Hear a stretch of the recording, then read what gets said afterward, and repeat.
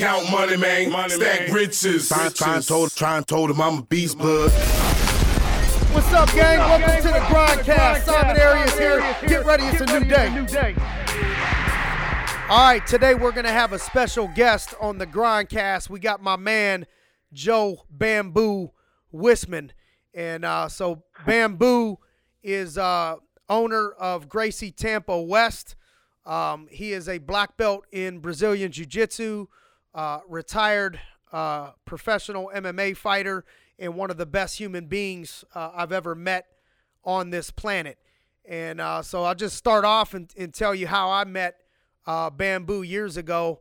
I was going to visit my mom in Tampa, Florida. And this was right before I would move to Florida. So I spent some time where I lived in Florida for 6 months of the year, and I would live up north for the other 6 months a year. And right before that, I went to visit my mom.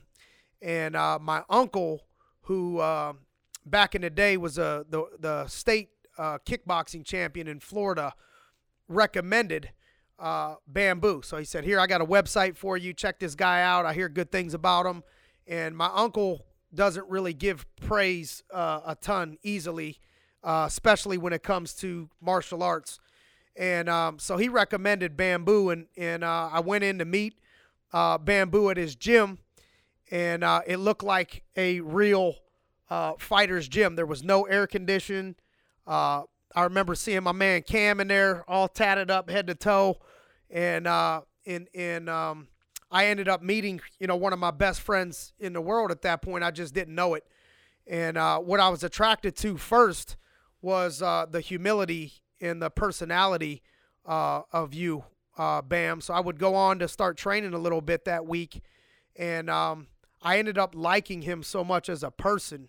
Not only did he have the best no-gi jiu-jitsu that I had ever seen at that point, and I've been doing this for 9 years. This was about 6 years ago, so I was 3 years into jiu-jitsu, and I had never experienced somebody at that level before. And no disrespect to the coach that I had that started me in jiu-jitsu, and Rodrigo, who trained me all in the gi, and he's a beast and taught me a lot of the fundamentals and the basics and everything that I knew to start off in the game.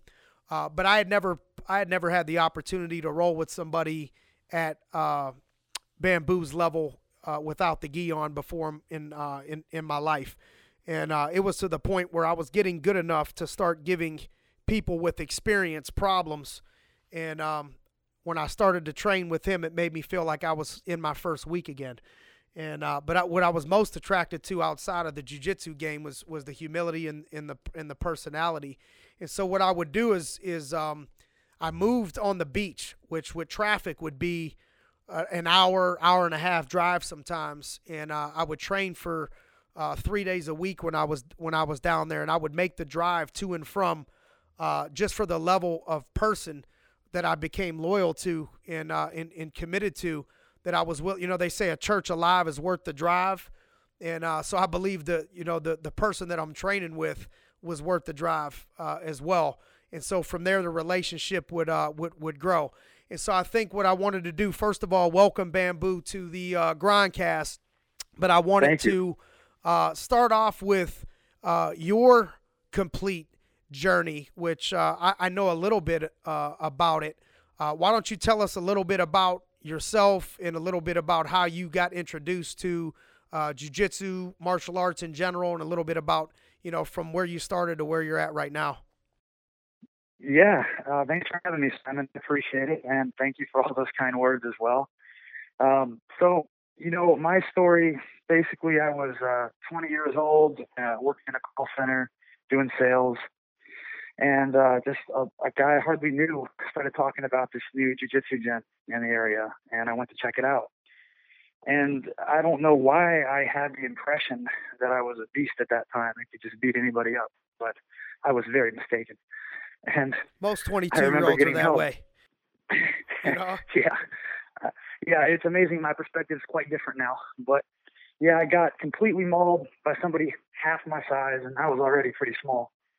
And I just I remember leaving that first session with just like kind of a befuddled attitude, not really sure if I should bother going back because they just all kind of beat me up. And I kind of decided that I just wanted to be like that. I wanted to get better, and I figured if, I could do it if I just kept showing up.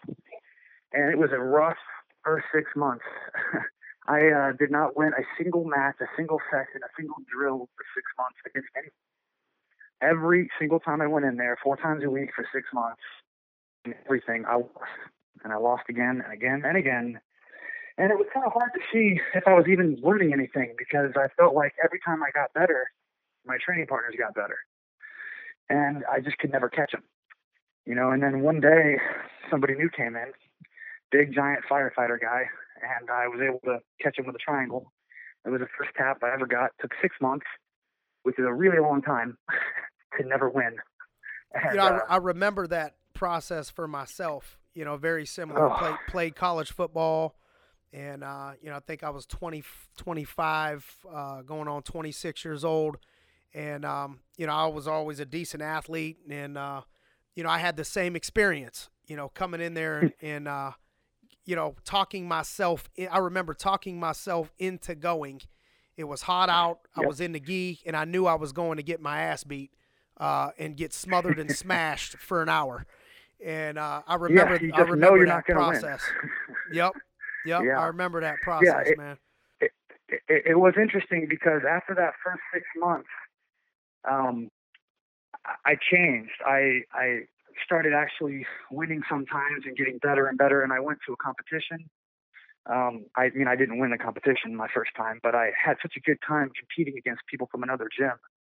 It really elevated me. And then, fast forward to 2 years from then was about the time that Rob Kahn came down to Florida and opened up his school. And so it went from having one place to train in this whole side of Florida to 2. And just coincidentally at that time, the place I was training at moved locations much further away from me. And, at the time, I didn't really want to leave where I was at because I liked all those guys. And also they were the only people that I knew like that. They were my family for 2 years. And, it didn't, I didn't really like the idea of going somewhere else. But, circumstances with my work, I had no choice. So I went in to check out the new gym and meet Rob the first time. And at that time, it had been about 2 years of training. I was pretty much the best blue belt at my gym. I mean, I was just only losing to purple belts and the black belt. And there weren't any other, there weren't any brown belts. There was only like 3 purple belts in Florida, which was very new then. So I was doing good against everyone. And I remember going into Rob's, and it was like my first day all over again. I just got murdered by everybody. This was Rob Kahn's gym? Yeah. Yeah. And I actually rolled Rob. I didn't even know who he was at the time because it was weird. Nobody was in a gi. Everyone was just wearing shorts and a shirt. And, I couldn't tell what level anyone was. And I thought I should be doing better, but they just destroyed me. And I kind of made a decision right then. I'm like, well, not only is this way more feasible to train here now, but there's no question that even if it wasn't, this is where I want to be. Because these guys are a whole another level. And his ability to teach was so much better than Eduardo, my first instructor. I mean, a lot of that is just a language barrier. Eduardo barely spoke English, it's Portuguese. So, those guys are not the best communicators. So what two things that stick out to me so far on your journey is, I think the first process of showing up for 6 months, 4 days a week, and knowing you're probably going to get smashed until you got your first sign of success. And I think that mirrors life in business as well, that, there's times where you start off in life or in business or whatever, and you're looking at people that are good. And, I think it's cool for people that know you to hear your story because, you've become so good at what you do for training, for what have you been training now, 15 years? Yeah, just about that. And people do talk to me a lot, and they act like I always was good. Exactly. People it's easy to see where somebody's at and think they're just came out of the womb a superhero. You know what I mean? Yeah. So it's cool to hear the process. What was it about Rob that you think was you mentioned that it was you liked his teaching style. Anything you can remember that stuck out other than the English? Oh, 100%. Sure. Well, English was big, but so everybody was so serious at Eduardo's. It was like a very traditional Brazilian Jiu-Jitsu school. And, I assume the way it is in Brazil. You don't talk when teacher talks. No one learns from anyone but the coach. You're not allowed to ask questions until the end. So it was very constructed in a particular way.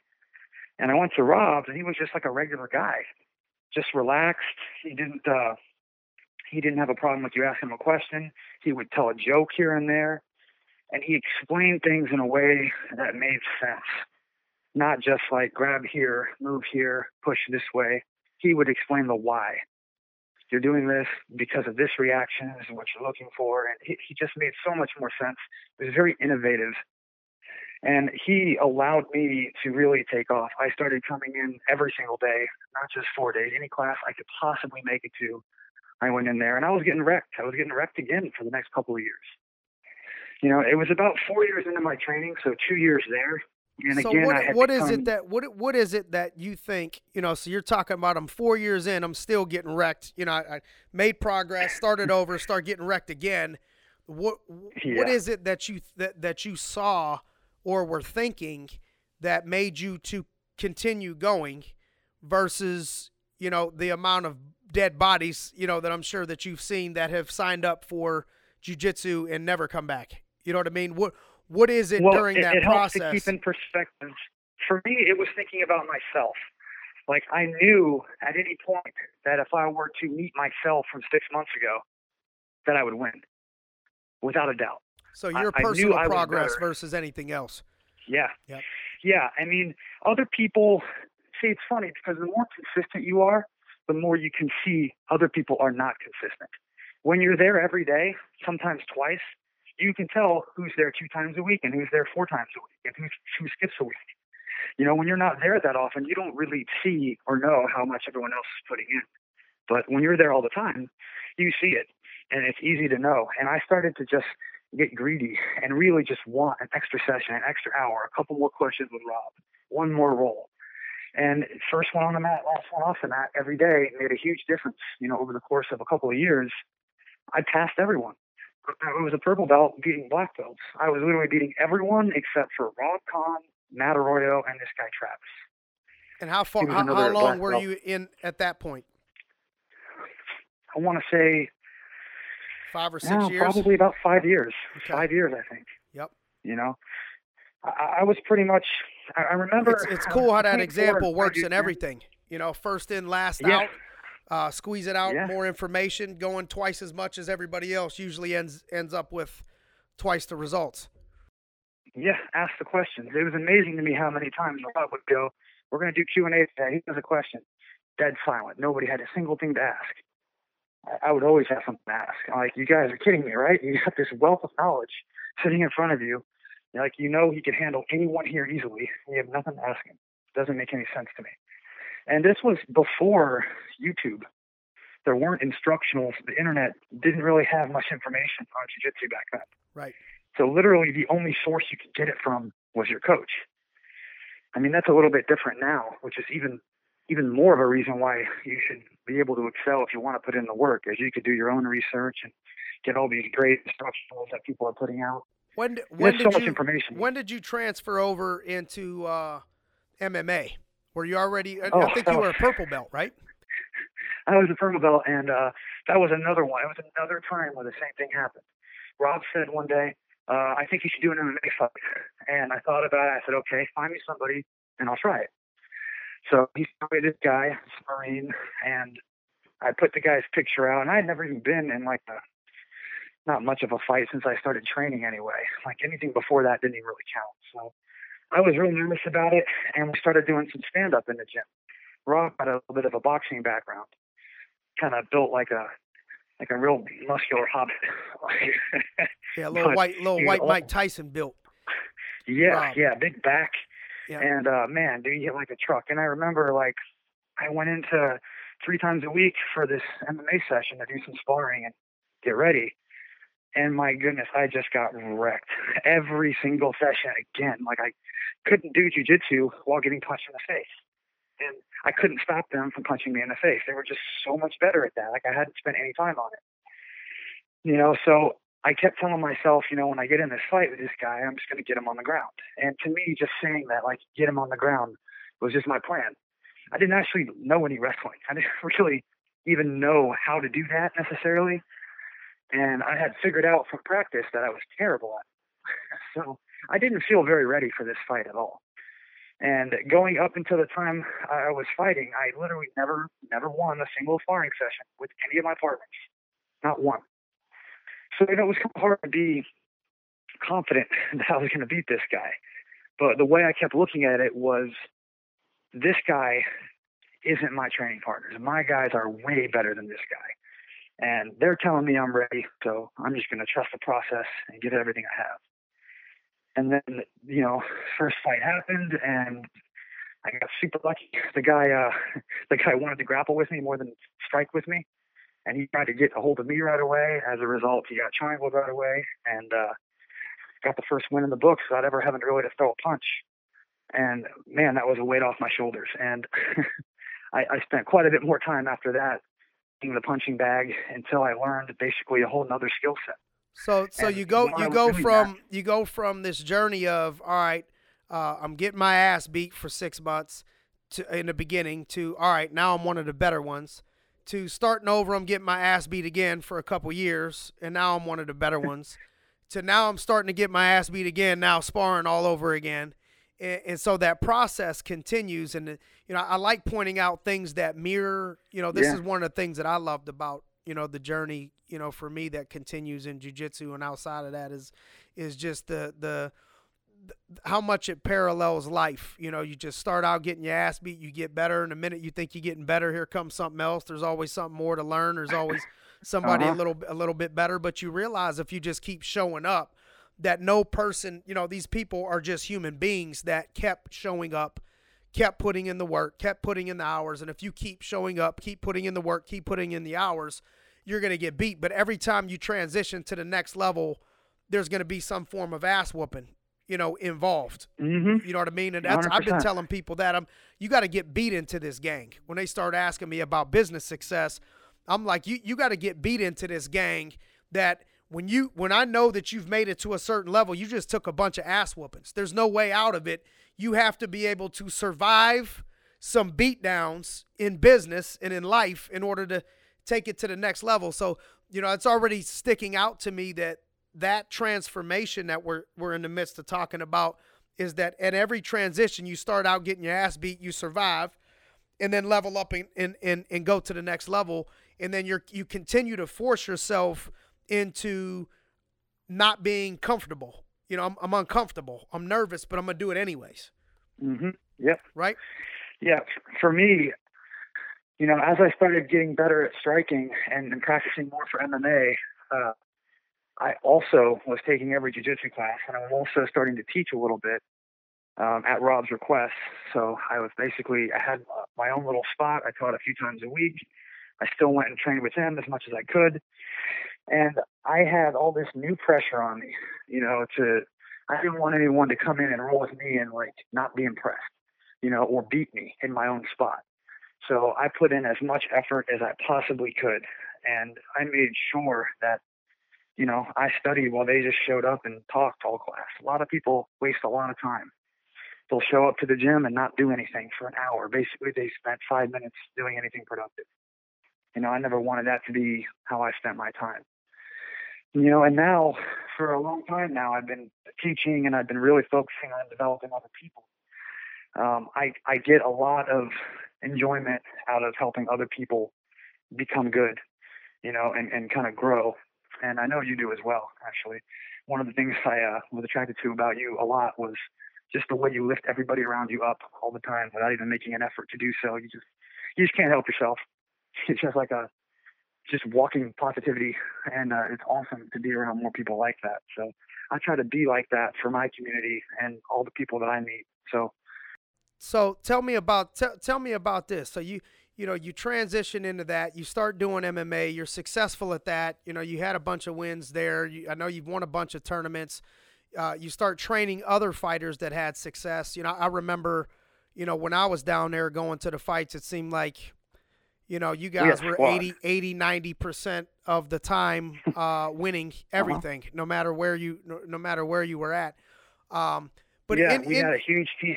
In your journey of transitioning into coaching and leading and mentoring others, is there some things that you could say stick out to you about people that you see that progress quickly or better on the journey versus, what things stick out about them and what things stick out about other people that don't? Well, I would say that it was interesting because I knew a whole mix of different people. There were a lot of people that had a bunch of talent, and they started out so much further along than I started out. They would just be able to instantly learn stuff. As soon as I showed them something, they could do it well. And that was not the case for me, or most people.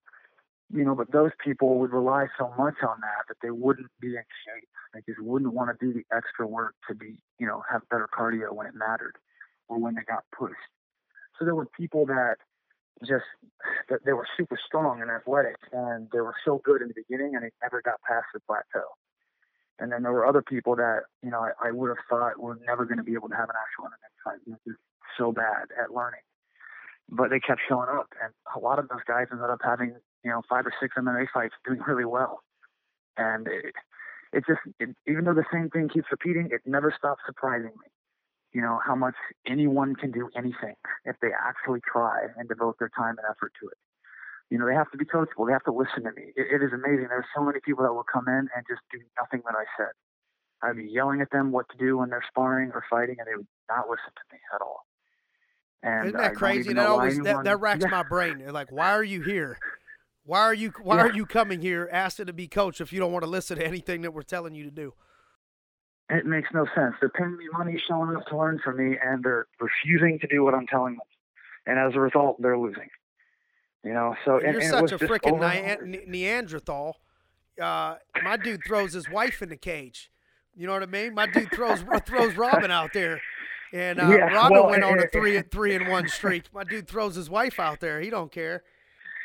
Oh man, I didn't want nothing to do with that. But what happened was, my wife, when I met her, didn't even train at all. And like everyone else, she's tried jiu-jitsu and started doing kickboxing and enjoyed it for the workout and met a lot of good people. And it came a point where I'm like, you should compete. You're really good, and you need to believe that and roll with people that you don't know. And she went to a jiu-jitsu tournament and, smashed and did really well, of course, and got some confidence. And, she had never got to see me fight, and I was kind of done fighting when I met her. And she kept saying she wanted me to do another MMA fight. So I decided I was going to do one more just so that she could be there, essentially. So I trained for 2 months and got put on the main event at this card.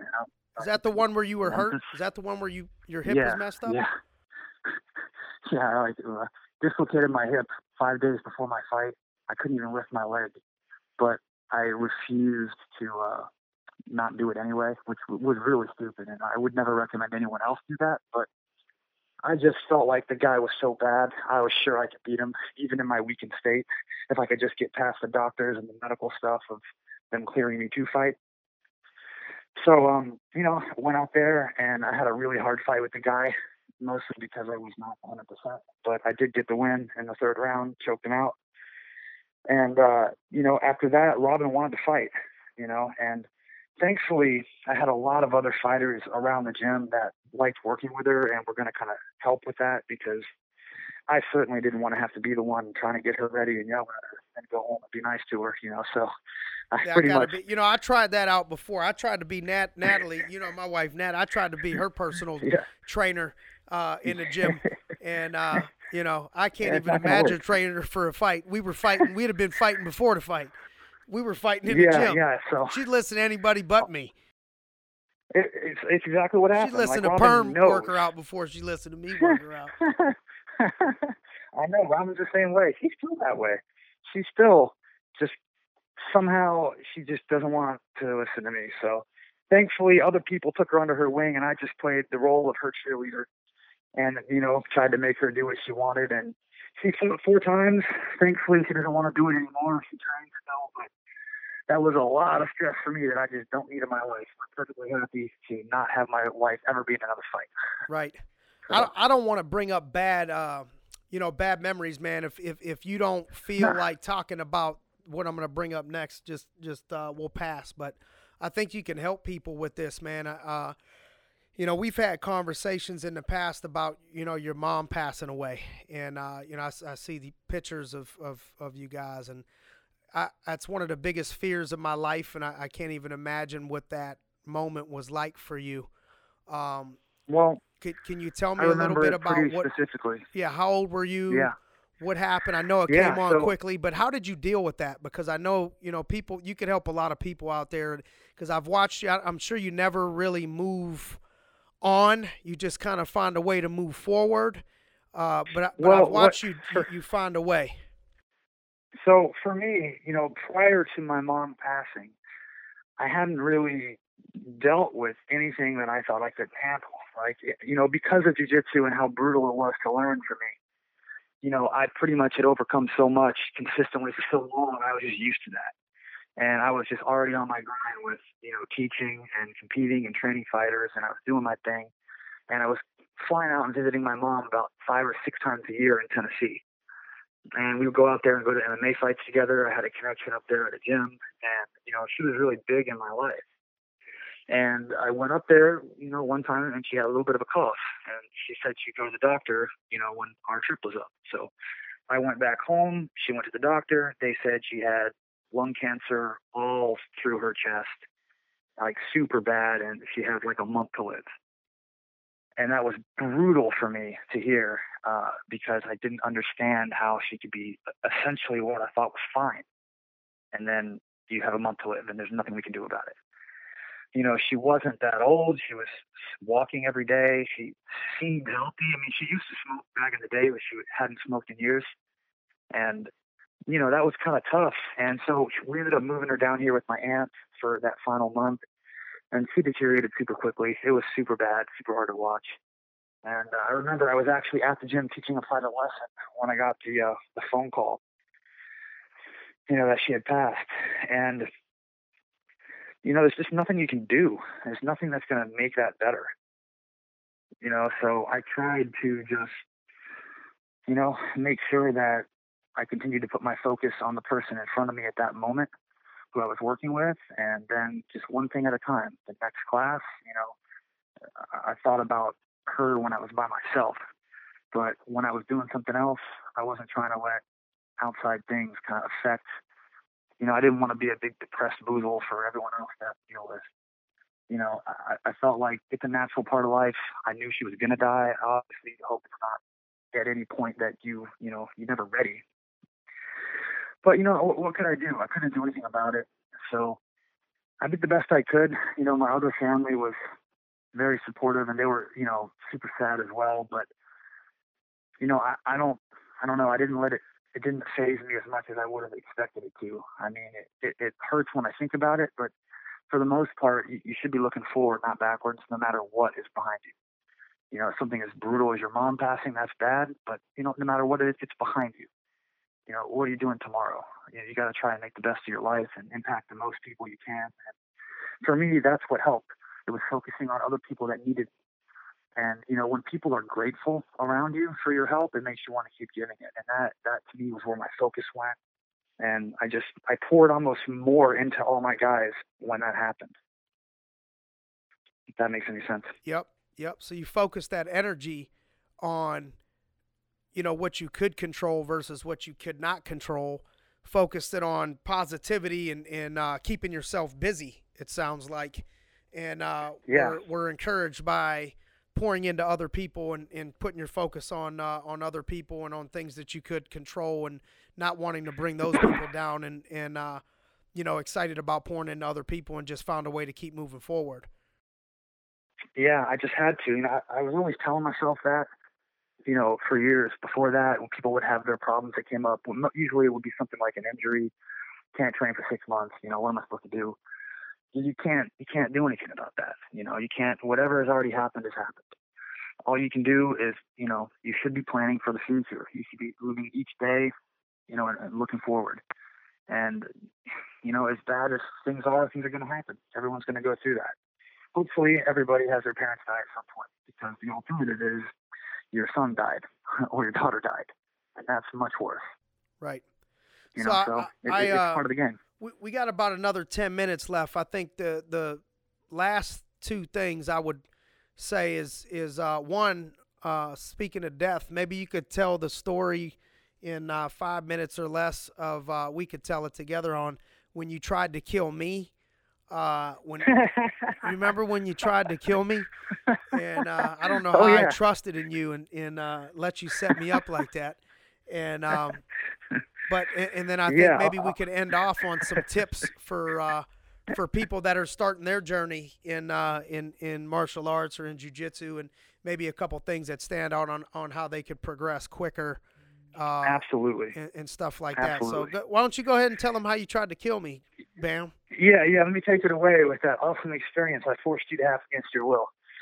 Yeah. So I've been a big fan of snowboarding for the last few years, and I was trying to get my dog Simon, you know, to come with me. And it's not his cup of tea. He didn't really want to be on a giant mountain in snow on a board, but he did it for me.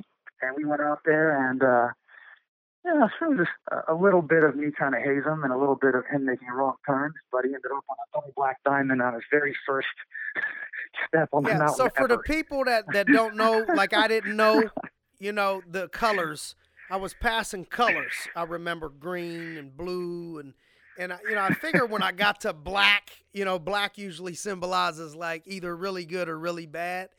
And that when I saw double black things and how high we were, and I realized, you know, we were riding up on this incline thing, and there was no way like back to lift. Once I was off, I was like, there was only one way down for me. And at that point I realized that, you know, I had got bamboozled.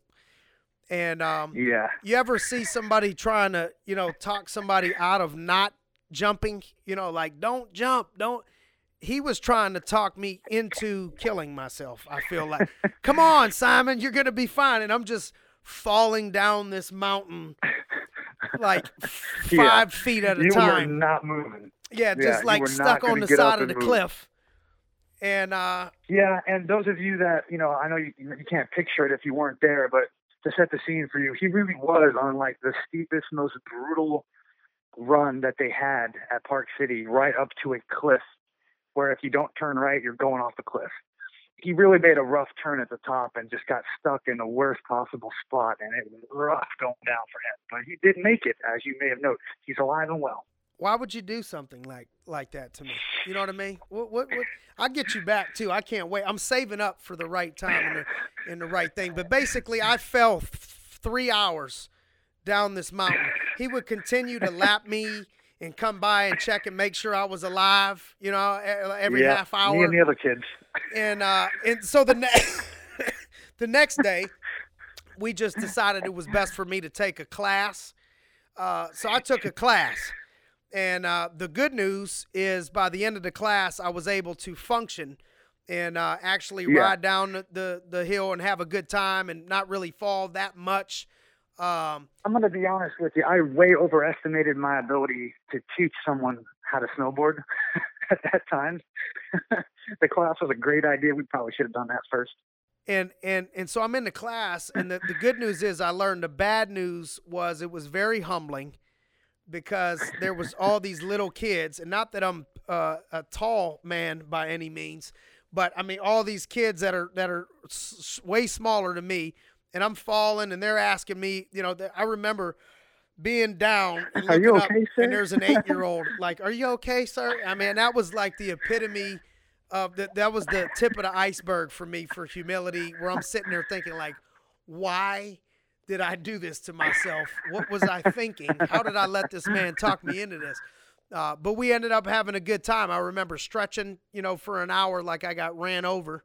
the next morning. I popped a couple of leave and stretched out. And, you were killing it, though. After and you had a learned, ball. we did great together. We killed it. Yeah. We killed it the last day. Unbelievable. So thank you Yeah. for that. We're still here. I owe you one. Stay tuned. I'll think of something creative. I have no doubt, for sure. Why don't you drop maybe three to five tips for somebody out there that I think all of this will mirror life, but maybe Sure. somebody on their journey in jiu-jitsu or martial arts, how they could expedite it and basically reach their best. So there's a few things I'll go over for that, but probably the most important is for you to think about what you're looking to get out of your training sessions. Okay. A lot of times people get focused on the short term. So they'll be rolling on a Tuesday and their only concern on Tuesday is how many taps they got on Tuesday or how many times they get caught by the higher belts. So for somebody that doesn't really, maybe they're just listening, they don't really know it. So rolling means grappling, doing jiu-jitsu on the ground. Yeah, doing jiu-jitsu, wrestling, trying to get a submission, people get focused on the short term and not the long term. The way to get better is to make sure you're training in a way that allows you to be much better, in 6 months, not the same person in 6 months that's no better, So for me, it's more about being okay with losing right now, as long as you're getting the practice and the reps and you're getting a little bit better each time, so that down the road you're going to be a beast. Love it. Because so focusing no on the technique and just the process right now, which will make you better, thinking about how can this make me better 6 months from today versus just winning in the moment. I know that was something hard for me, and it still is hard for me. For me to just, focus on, not using all my energy and strength in relaxing, and maybe by being more relaxed, and I'll grow more and be in some positions I ultimately wouldn't be in or allow myself in if I was using all my energy and all my strength, therefore forcing yourself to grow. So you would say just that brings me to the first one was just thinking long term and doing the things in the moment that'll make you better 6 months from today. Yeah, don't worry about the short-term growth. Worry about the long-term success. I would say would be the first thing. Love it. Second thing, it's got to be relaxed. You have to be able to think through what's happening in the moment. You can't do that holding your breath, being super tense. So you need to make sure you have your head about you. It's easy to get tunnel visioned or super focused on something and miss everything around you. It's also way more likely you'll get injured if you're super tense. So relaxing and remembering that your mind is your best weapon when you're training or doing anything is probably my next thing. And you're going to need to be told that a bunch of times. I mean, I used to make all my passwords the word relax in some form or another for years because people were always telling me to relax. And I wanted it to be beat into my head. So I made sure I had to type it on a daily basis. I might need to change my passwords. Yeah. I mean, for me, that was what I had to do because I just could not help. I could feel I was tense. People were telling me to relax. I'm like, I hear you, but I just forget 1 second later. But it did eventually It's not easy click. to do when somebody else is trying to kill you. You know what I mean? No, but I've gotten it. Remember I was telling you at the you saw it the last time I was here when I ripped my bicep off. You were here. Just not only did he try to kill me on the thing, but you were here when I blew my bicep out 5 weeks ago. But I'm sure you could tell the difference then versus, a year ago when I was just kind of getting started with the, or a couple years ago with the boxing a little bit and how tense and tired I would get to being more relaxed. People, I think in anything tend to be more tense and nervous in the beginning when it's new. But once you're able to relax, there's always a better flow. Everything goes better for you, and for me, like now, I'm very relaxed when I do anything, and it's hard for a lot of people to think that I ever wasn't that way. But I assure you, I was exact opposite of how I am now back then. It's learned behavior, and it's just changed from practice. And what was the third thing? So third thing, I would say for jiu-jitsu especially, you need to have a good trained partner. Jiu-jitsu is one of the rare things that you can't really practice by yourself. So And you know, kickboxing, any combat sport's kind of that way. You need a good partner. You know, you need to make sure that your partner selection in class is helpful to both of you. You know, you can't get better when you got always a brand new partner or always someone twice your size or half your size. So for me, I was kind of like the middle size of everybody in class all the time. So I had usually a pretty good selection of partners, but I can tell you it would have been a lot harder for me to get better at anything if every time I rolled I picked Marcus Jones as my partner, who was this gigantic football player that was training with us. Like when you got me rolling with Torrance's big ass over there. Yeah. Tell my man T I said that's what's clearly, up. Yeah, I will for sure. Yeah, I mean, you got to have the right partners. So for me and for everyone, I really think that it's important for you not just to focus on, you know, who you're training with, but, you know, or how you're training, but who you're training with. You know, and as far as in life and in business, that can kind of equate to making sure you have good people around you, not bad people around you. Because if you got the wrong people around you, you're not going to be able to do well. You know, you got to have the same like-minded squad around you all the time. Truth, man. Truth. Well, I just want to thank you for being a guest on the Grindcast, and thank you for not only what you do for me, but for so many other people, man. I've been a witness to how selfless that you are to people in giving of your time, you know, being in positions where you give so much of yourself that at points you're taken advantage of, or, you know, people will kind of not always give back the amount of loyalty that you've given out, but it doesn't change you. Your heart stays the same. You don't walk like you're as good. I know people in the world, in the martial arts world, that walk like they're a whole lot better than they are. You know, when I train with them, I'm like, damn, bro, I thought you were going to be a killer by the way you carry yourself. And then, you know, and you exemplify the word humility, man. You're such a beast, and you never walk like you are. You don't act like you are. Nobody would ever know. And I love that about you, man, the way that you treat random people, just like your friend. You know, what's the lady I just met when I was out there? The one that moved from Seattle? Oh, yeah, Jen. Jen? Yeah. Who was yeah, super Jen, cool. she's doing good. He just, you know, just meets her and you know, is friends with him and his wife, and just, you know, helps her out and takes her in, and they become good friends. I mean, it's just the way you treat people all over the place at every walk of life, no matter where they're at in their life, is something that I admire about you, man, and your loyalty and commitment to the people around you, brother. So keep being you. Appreciate it, man. Keep being you, no Sure. matter what, man. And I'll see you soon. All right, homie. Thanks for man. having me. All right, See you brother. guys. Peace. Count money, man. Stack riches. Trying told him I'm a beast, blood.